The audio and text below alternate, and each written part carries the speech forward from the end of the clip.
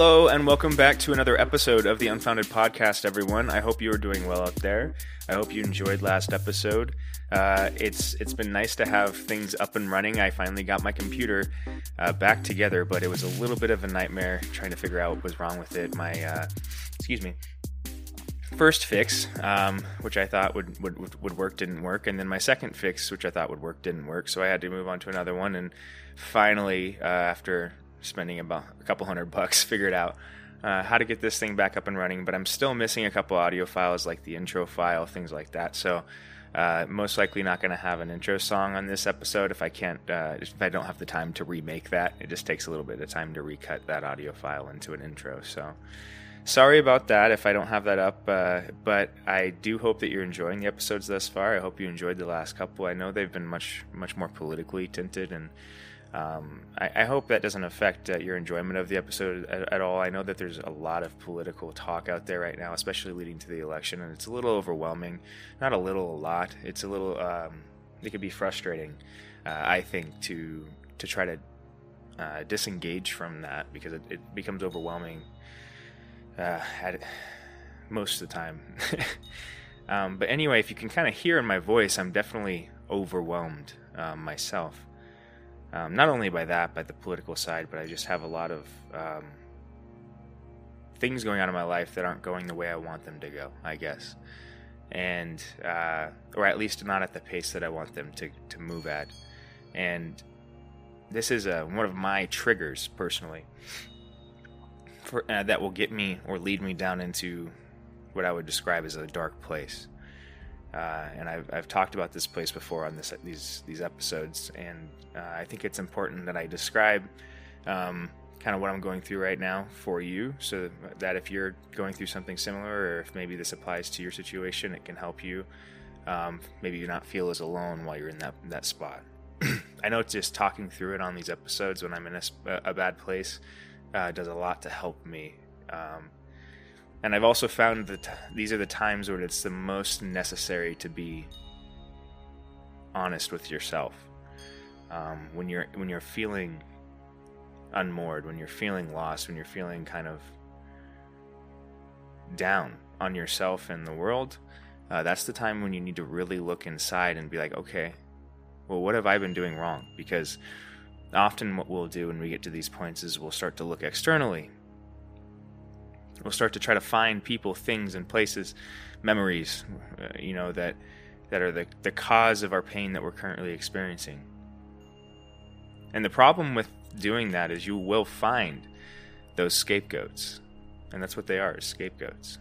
You'll find those things you want to find because you're looking for them. And because there is no objective reality, there's no way that you're going to be able to objectively view. Not because there is no objective reality, you are one perspective, so any perspective you take will be subjective. I'd still argue for no objective reality, but I used it wrong there. You'll find the monsters you create. Because the monsters you need to deal with are internal monsters. They're monsters you've created. A lot of them stemming from your ego. I was listening to Mike Tyson talk recently on Joe Rogan, and I found him incredibly fascinating, because you can tell when you listen to a person like Mike Tyson that this man has done that kind of ego work that I've been talking about. You can tell that he's lived a hard life. And I think he did another interview with Rogan a year ago or so that I listened to, and I can't remember all the specifics because it's been a little too long now, but if I remember right, he described a pretty difficult upbringing. And that makes sense, because I think going through hardship is partially what demands this kind of internal work, right? Like I just been saying. That when you're in a dark place, that's when you look inside. That's when you find out what you're made of. That's when you find out who you are. And there's nobody that can force you to do that, though. That's an internal choice, and that's what strength is. That's what courage is. That's what heroism is being the thing that makes a choice to do something independent of what the external factors are. What the world is showing it. Maybe you're getting a lot of negative feedback for something you're doing, but you decide that you're going to continue to do it because you believe in it. Right? So I'm talking about something positive, obviously. You can do the same thing with negative parts of your life as well. You can hold on to them. You can kind of focus on them with too much intent, and you can kind of make your whole life about 1, 2, or 3 negative things that you've experienced, or people that you've experienced, whatever, relationships. And that can make a monster out of you. Because you'll play this weird, sick game where you'll look at those external things, the external world, and you'll find those monsters that you've been looking for, and then you'll try to look at the characteristics of the monster and see how that monster affected you and what its motives must have been to hurt you in the way it did. And then that'll automatically create a character out of you as well. It'll create a certain identity that you have to place in the victim spot in relation to the monster. That then forces you to embody those characteristics. It creates an ego, a proto-personality of sorts that you then incorporate into your ultimate ego, your ultimate conception of yourself. And if you do this repetitively, if you do this multiple times with different people in different places, situations, if you have a habit of looking out into the world and finding these monsters in the world and then making yourself into the victim, what you'll do is construct an ego that you despise.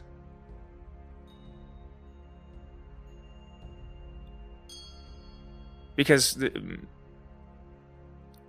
you can have an ego that you love.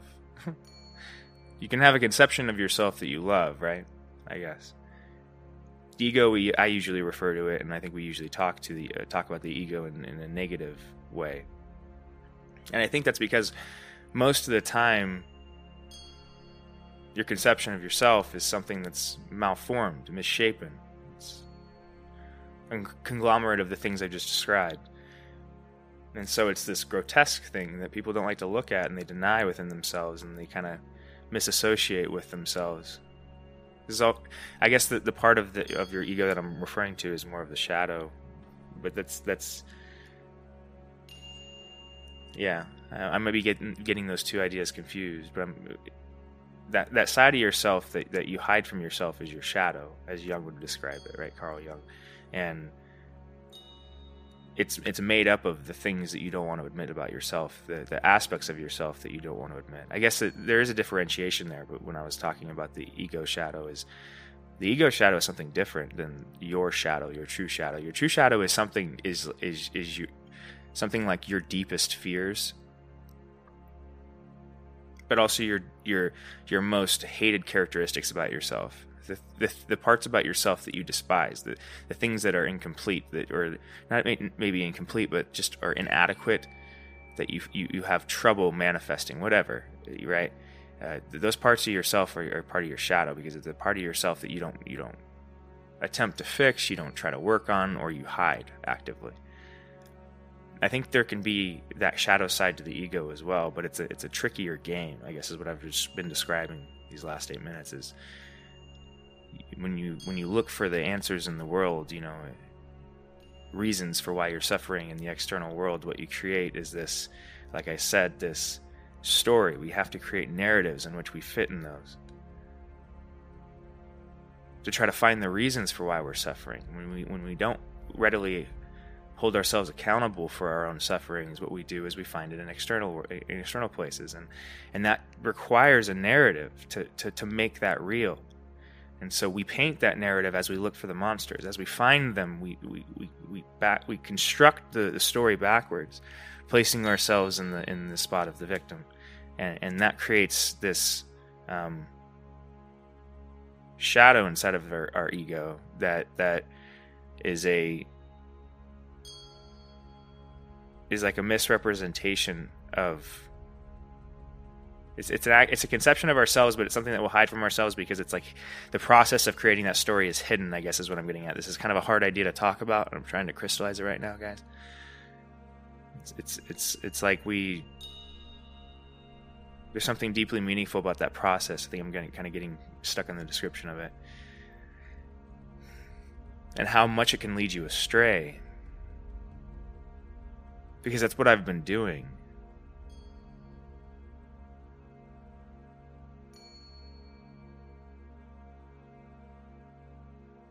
The reason I'm bringing this up is because I've been going through recently kind of an ultimate ending to a relationship that I held deeply, like very close to me. And it's a hard thing to describe because the entire relationship could have been one of these tales, these stories that was created. It's also a relationship in which I could have been manipulated. I could have been gaslit, right? And what it's left me sitting with is this feeling of confusion. Of, okay, I don't feel good. I don't feel good about the ending of this relationship. I don't feel good about losing this person. I feel like it was something that should have been around me forever. But also, when I look into the relationship, when I look into the external world, and I look into my past with this person, I don't have really any examples to support the kind of connection I felt, the kind of love that I felt towards this person. That love was never reciprocated, I guess is what I'm getting at.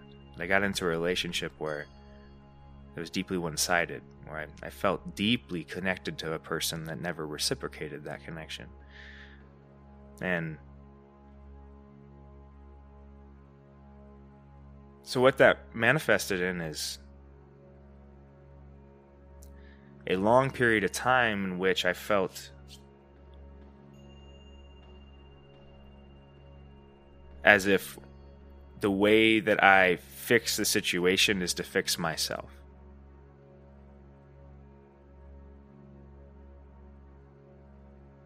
A lot of the things that I've talked through in this podcast have been in relation to this situation that I'm talking about right now. Because I do think that people that are in your life, placed in your life, are there for a reason. I do think that there's certain people that you'll come across in your life, very rare individuals, it doesn't happen very often, but certain individuals that you feel a connection with almost instantaneously. And I'm sure if you think about it hard enough, you'll find somebody that represents this for you. That it's one of those kind of situations, and it doesn't have to be romantic necessarily either, it can be a friend. But just a connection where when you come across this person, it's like, you know what I mean?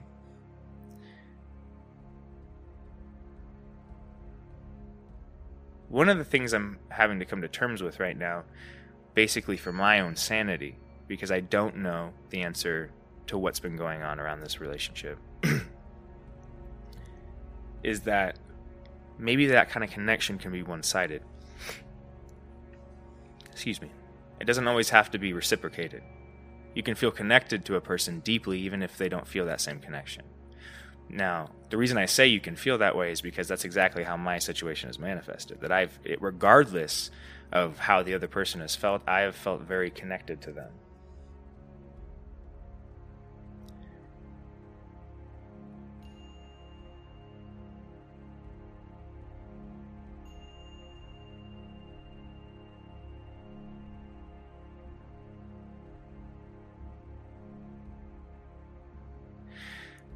And part of trying to figure out this situation was trying to figure out how I make myself into the individual I knew I could be. Right? Many of you may have experienced this before as well. If you've gone through like a lot of times I think this kind of motivation manifests when you go through a hard breakup. So like, if you go, usually a hard breakup, or if you break up with somebody, a lot of times people will get their ass in gear to light a fire because it's like, oh, I kind of want to make this person see what I am. You know what I mean? It's weird how out of pain you have this phoenix quality. This out of death or endings, you have this regeneration that can happen if people respond properly. What I think's happened to me in this situation over a long period of time is regardless of what's actually been happening, whether I've been being gaslit, whether this person has been dishonest with me and hasn't been honest with how they feel about me, or whether what they're saying is the truth and which is what I have to take the situation as, right? The only objective way I can view the situation is to take the person that is at their word. And so that being that this is not the connection that I was feeling, doesn't negate the fact that I still felt that this was an important connection. Like I said, that I still felt the magnitude of it, I guess is what I'm getting at. And because of that, my pursuit of this person, the fire that it lit under me, after being kind of rejected and turned down, caused me to do a lot of very, very, very important work on my ego and myself, on my shadow side.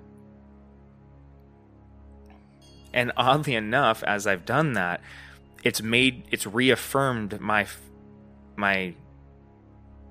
faith in the fact that that connection is important. Right? It's vindicated that feeling that this connection is important, because I've had a massive change come through from, not directly from it, but kind of, well, I guess maybe directly from it.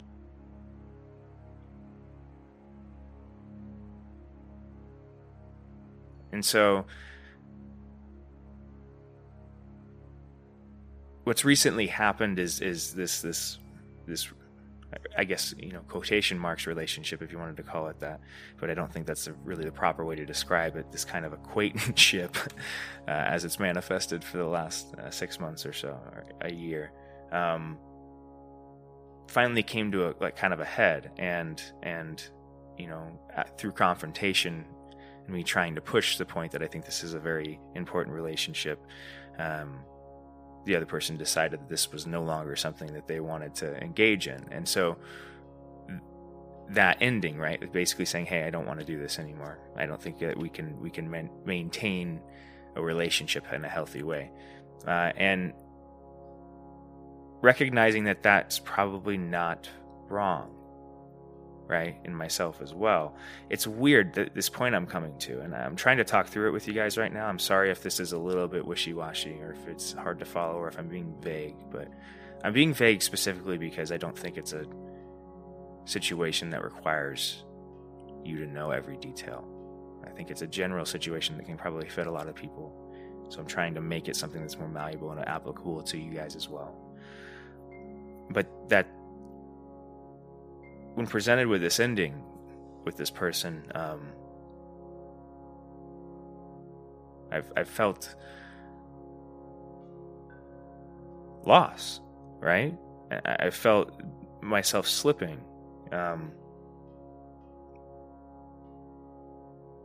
But the craziest thing's been happening, because I have been slipping this last week or so.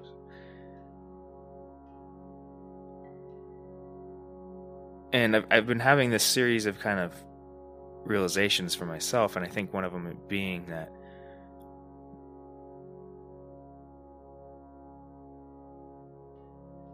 this was the,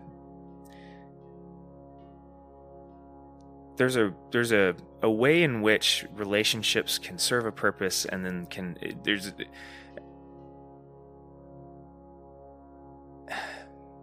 what am I trying to say here? It's something like, not every person is meant to be in your life forever. That you may have noticed this in your life as well, that you'll come into contact with people sometimes that like have a really impactful, meaningful kind of effect on you, but then you know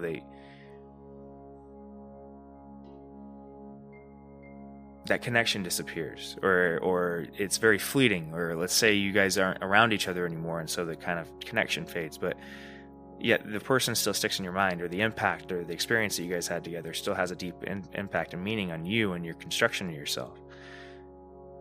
That a lot of times, I think the way we think about any kind of connection, when we have this kind of pull that I was describing, I don't know if I did a good job of describing it, but when you feel a pull towards an individual, like a deep connection, it can make you assume that thing needs to be forever, right? That you don't want to destroy that connection, that you don't want to end things, or you want to do whatever it takes to make this thing work. I guess maybe this is a point that many, like, if you were ever in a really bad marriage, or I guess really any bad relationship, but a marriage is a good example, because a lot of people are married, right? Or in bad marriages, and it comes to a point where, a lot of people love that person, but it's not working anymore. And that this realization that this ending of the utility of the other person in your life has come to fruition, right? Which sounds like a hard way to describe it, but that there are certain times in our lives where we have to recognize that, hey, this person no longer suits us. This person is no longer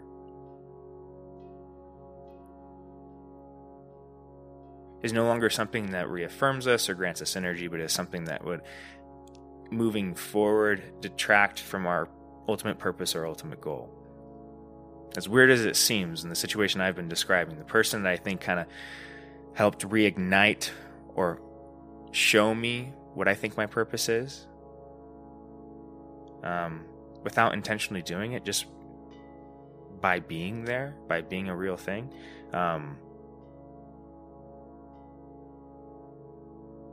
Now, if I was to keep that person in my life, it would detract from the purpose that they've made me realize. Does that make any sense? It's a very hard situation to work through. But that's the point I've come to, is that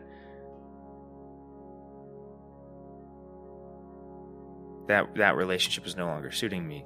That in order for me to continue to grow as a person, that it requires me to let go of that.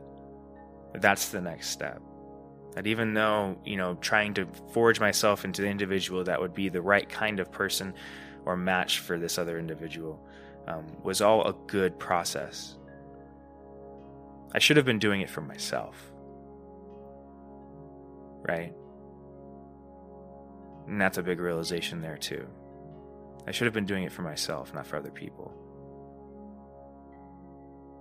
When you do something, don't make sure that your motivations are clear, that they come from a place of you wanting the best for yourself. Maybe in a weird way, there was an alignment of that even though my motivation was because and it wasn't entirely that, partially wanting to make myself better or stemming out of wanting to make myself better for another person, that I did want to make myself better for myself as well. And when those two things aligned, it worked out better. But that growth has kind of ceased over the last couple months. Since I've made this move, that growth has kind of ceased. And I've realized that I'm being asked or there's a demand placed on me to continue that growth, but it requires that I move on and find a bigger mountain to climb, I guess. Right? Yeah.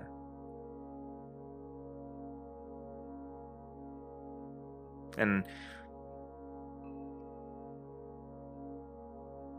letting go of something can be an extremely difficult process.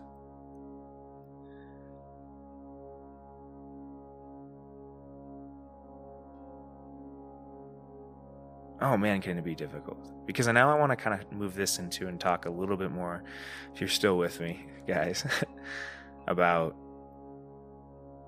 addiction and how this relates. Now, it's not directly related to any of the, that individual I was talking about or anything like that, but I want to talk about addiction because the thing I just said, holding on, we don't like to let go of things.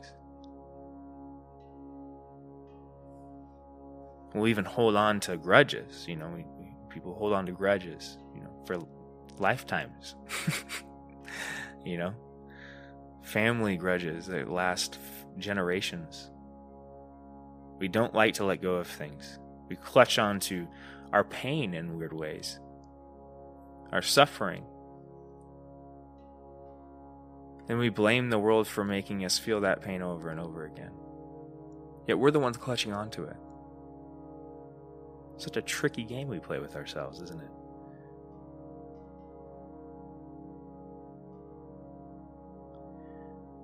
I think if you had to objectively describe me, I'd be a person who has an addictive personality, quotation marks. I say that because, sorry, my dog's going a little crazy in the background.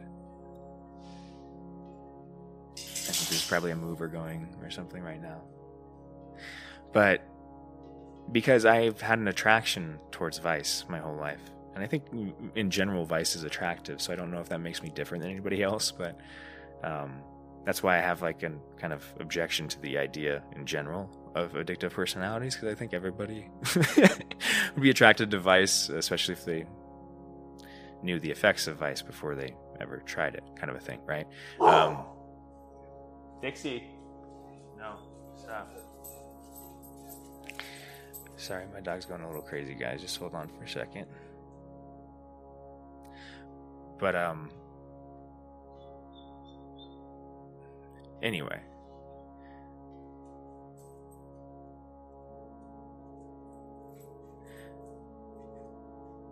We hold on to things, and we hold on to memories. We hold on to the pain that's associated with those memories. And the way we hold on to that pain is through the memory itself.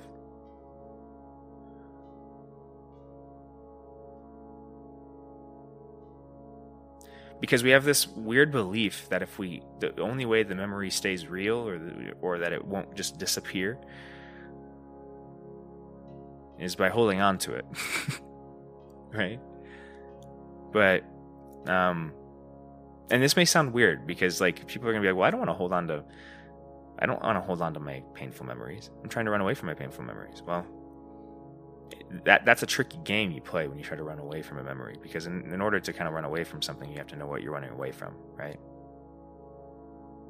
So in a very insidious way, you hold on to the memory by running away from it. The act of running is the thing that holds it there. We hold on to these things either intentionally or unintentionally. But ultimately is because you're not letting the memory go.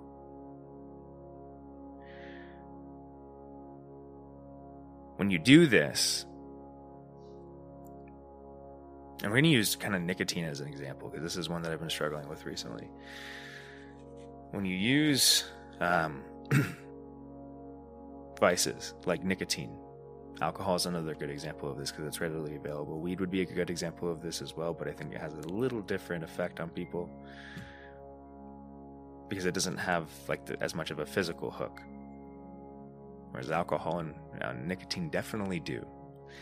But I'm going to kind of use just alcohol and nicotine for now, just as for ease of example, right? I was noticing something, and I don't like to smoke cigarettes, right? But like I said, recently I've been smoking cigarettes on an occasional basis, and I've been doing it because I've been wanting to relieve myself, of this stress that I'm feeling.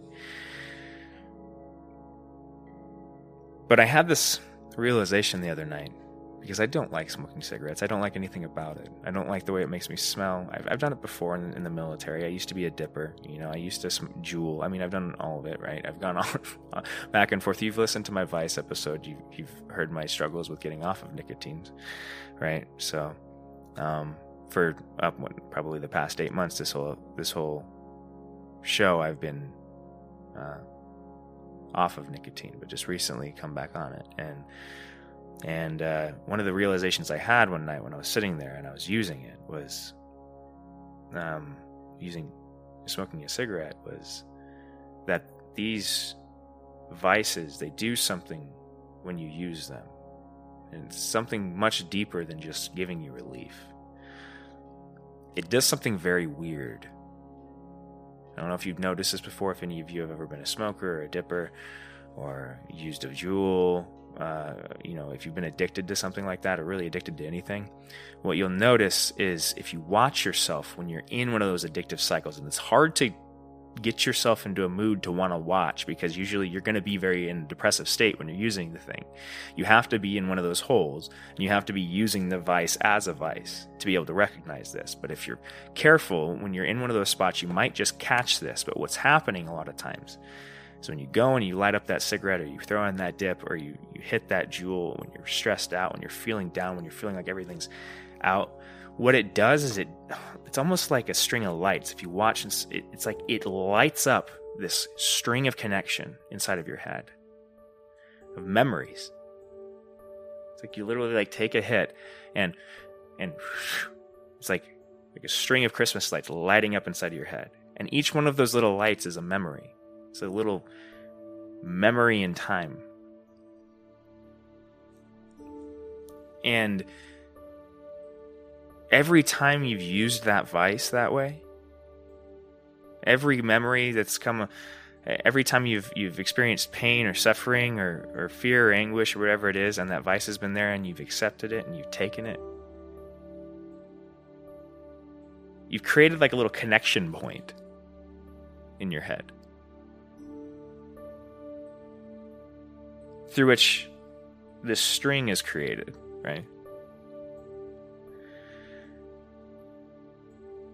And in a weird way, over time, as you do this over and over again, what it starts to do is it allows you to, when you use the vice, it allows you to access those memories like that. Something like that. I'm trying to kind of talk it through with you guys, right? It like activates those memories. And even if they're painful ones, it reactivates them. And there's a sick way in which we kind of enjoy reliving them when we're using the vice. That if you watch yourself, like I said, when you're in these dark places, you'll play the thing over in your head. You'll look at the thing that was painful and that you used the vice to escape, and you'll just mull it over. And then many times you'll often try to find other pains that pain is attached to and pull it in. Kind of it's an odd thing. It's like a masochistic thing that people do. And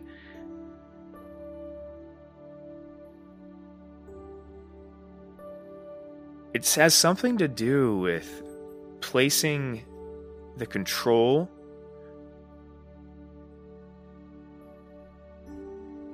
It's something to do with placing the control of your world outside of yourself. That at a fundamental level, what a vice is it's like a simple switch.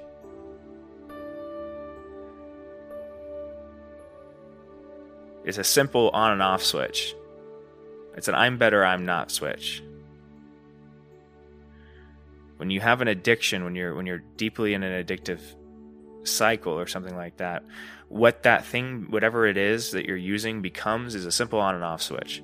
And what that on and off switch is it's a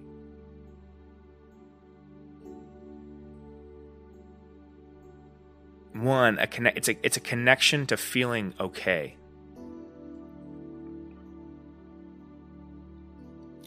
If not a connection to feeling okay, a connection to seeing the things that cause you pain up front. Because so often we suffer and we don't know why we suffer, because we run away from these things, right? But there's something that happens that maybe just with nicotine, that in the way I was describing it in the previous kind of description, that when you use nicotine, it kind of does it reignites this like memory in a sense. You kind of can go back and relive. It's like this perspective shift where you can reminisce in a way, an odd way. Nicotine is like very good at helping people reminisce about things, even if they're not good memories. And that when you do that over and over again, it creates, like I said, the thing itself becomes this access point, this switch through which you can't readily identify where your problem lies unless you use that thing as like the metal detector, you know? It's like you constrain yourself, your whole being, within that one thing, because you take the ability to respond or even view your problems away from yourself.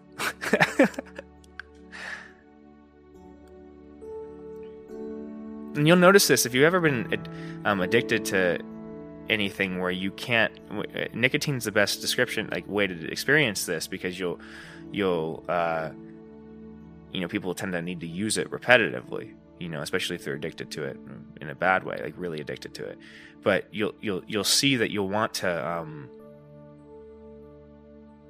in between the times you're using it and the times you're smoking or vaping or whatever it is, in between those times, that gap time, you'll notice you go back into this weird kind of autopilot state where, like, when a problem happens, you don't deal with it.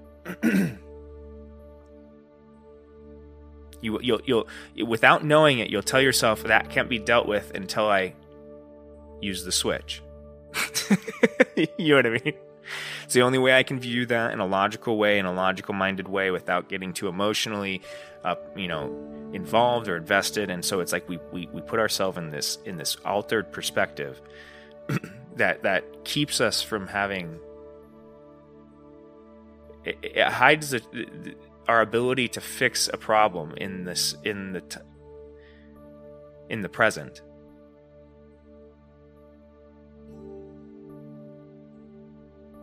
And so much of the difficulty of getting away from nicotine specifically is that problem right there, I think, that I was just describing. Now, I may be describing a very specific problem with just the drug of nicotine right now, too. I don't know if this applies as much to alcohol because I haven't expanded it as much. I don't have as much of an issue with alcohol, personally, right? I've had an issue with weed before, but again, it's not a I don't see it as the same thing because it's a different kind of hook. Each of these have different, like, specific hooks, I guess. And I've argued for vice in general, right? Before, and its effect. And I guess you could talk about it at that magnification, but it's better to talk about these substances at the substance level because they do have very different uses and there's very different reasons people rely on them, and they speak to those people's issues. Right? It speaks to your individual issues. What drug of choice? What vice of choice? It could be food. It doesn't have to be a drug. Right? What thing you use as a crutch that speaks to your issue? Its effects. What that drug does. It will be very revealing. If you look into what those, if you really think about it for a second, why do I drink? Why do I smoke cigarettes? Or why do I vape? What does that drug do for me? What is that feeling? Think about it. Why do I like that feeling? It's not because it's just make me feel good. Ooh, it makes me funny. Maybe the first time you ever did it. Ooh, that makes me feel funny. It's never that again. Why do you do the things you do? These are questions that are very deeply important. Questions that we often avoid, right? Unfounded questions. But ones that are important nonetheless. And ones that vice will often hide from yourself.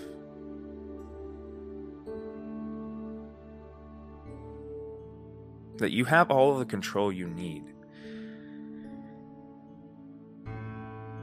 You have control over yourself. If you seize it, you're born with total control over yourself. I guess if you don't give it away is a better way to put it. Not if you seize it. You have total control over yourself if you don't give it away.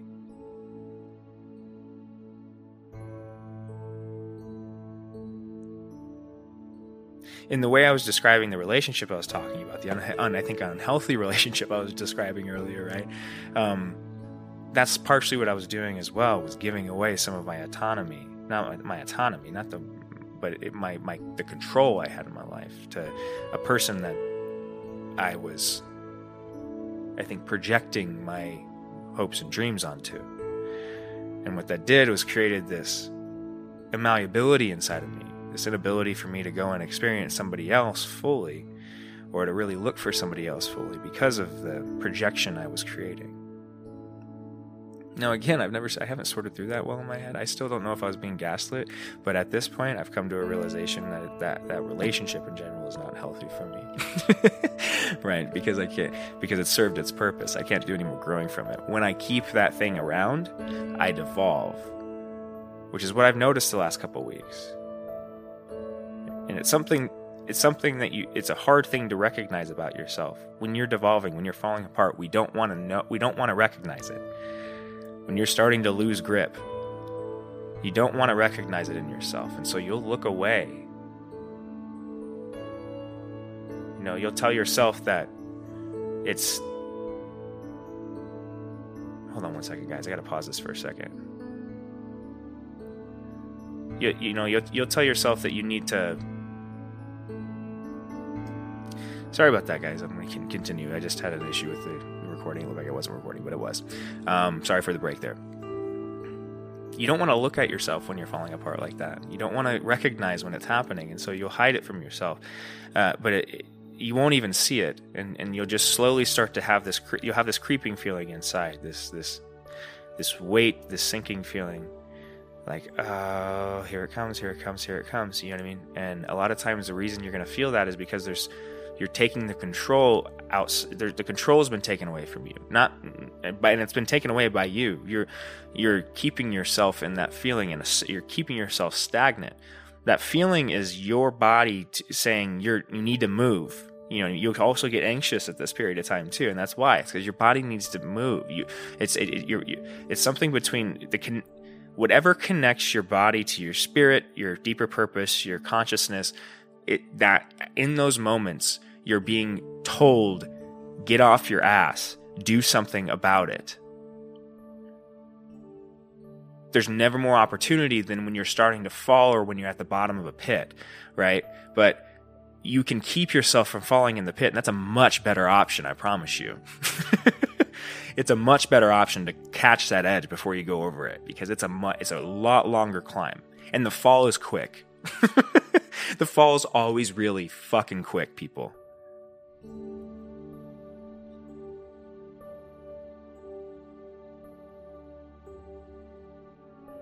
You're placing those things that the reason that you're not moving, the reason that you're missing, or maybe not even recognizing that you're falling apart, is because you're saying that control is outside of me.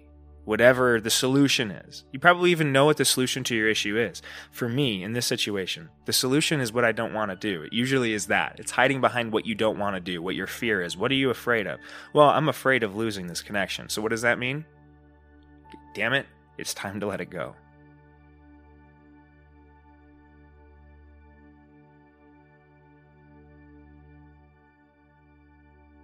You see?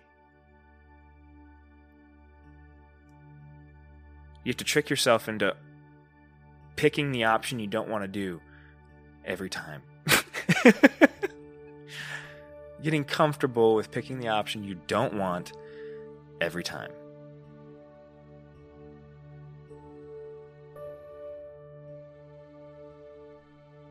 But in doing so, you find relief. Whew.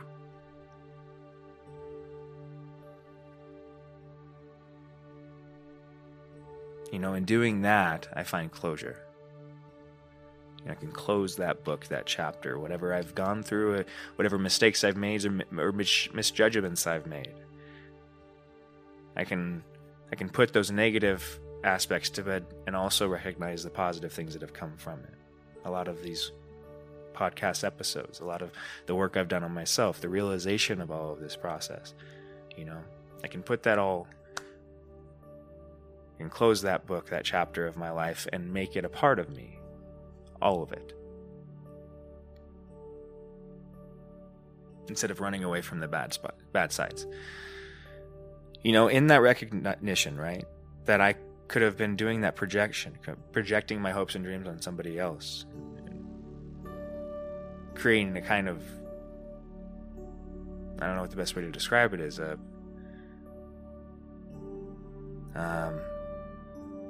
a disconnection with reality, right? That caused a lot of pain for me. And recognizing that the most reasonable option is that I did cause this pain for myself. And that I need to be the one that recognizes that in order for me to move on.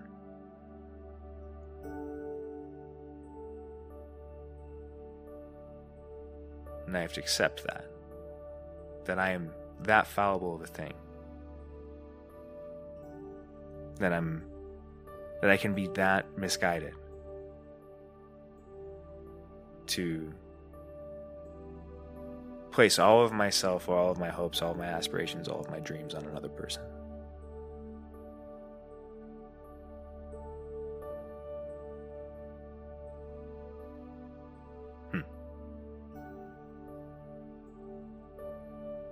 But I do think that's something that we can all do. It doesn't have to be a person, it can be an idea, it can be a job, position within a company.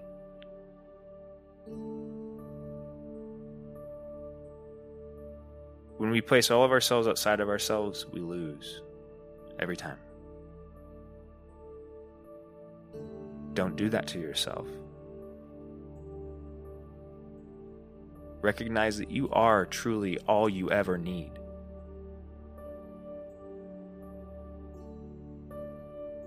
You're complete. You're whole.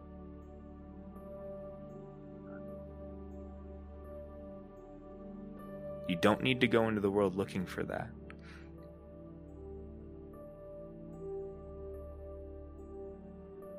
There's a certain amount of comfort you have to have with yourself internally before you can go into the world and see it for what it truly is. A lot of people would say what it truly is something horrifying and grotesque, especially right now. That's not what the world truly is. The world truly is every horrible thing you've ever seen or experienced or could imagine, and all of the most wonderful, beautiful things you could have ever seen, experienced, or imagine. It's all of it.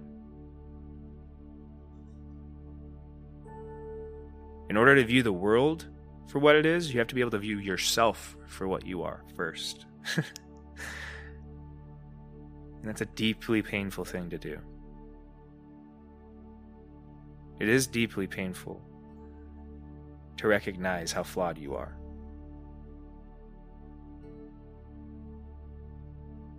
But it's also incredibly liberating.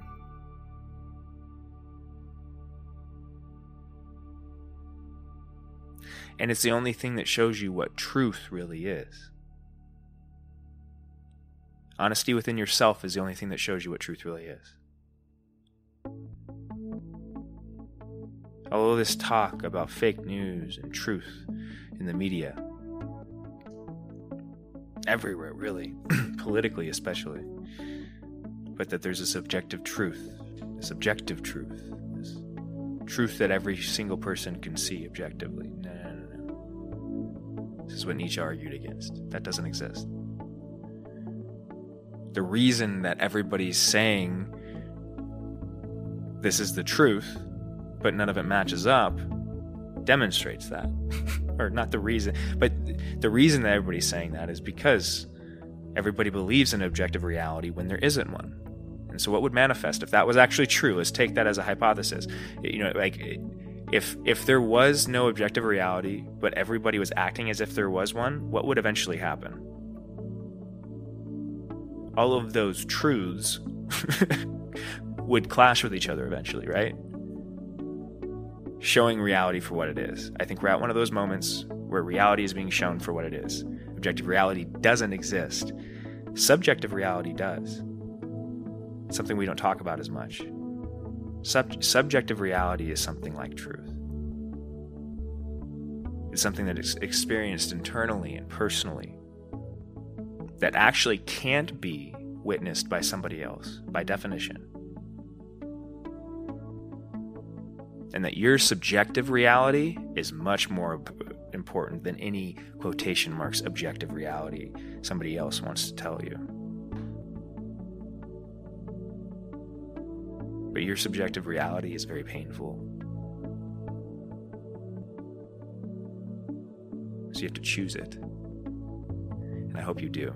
I hope this episode was enjoyable for you. I hope it wasn't too down. I feel a lot better, guys. I needed to talk through that. I needed to put some endings on things, right? And now that I've done that, I feel invigorated.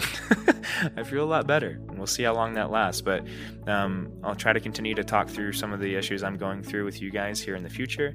I do have my computer up and running now. I'm still working through a couple of different things, like I said, trying to get some of my old files back. So like some of the like the artwork and stuff, I'm not going to have any like track specific artwork or anything for the next couple episodes, because I have to get Photoshop downloaded and things like that. But it'll all be back to normal here soon.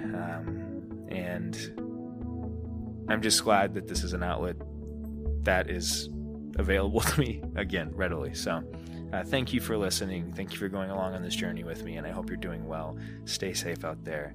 Lots of love. Goodbye.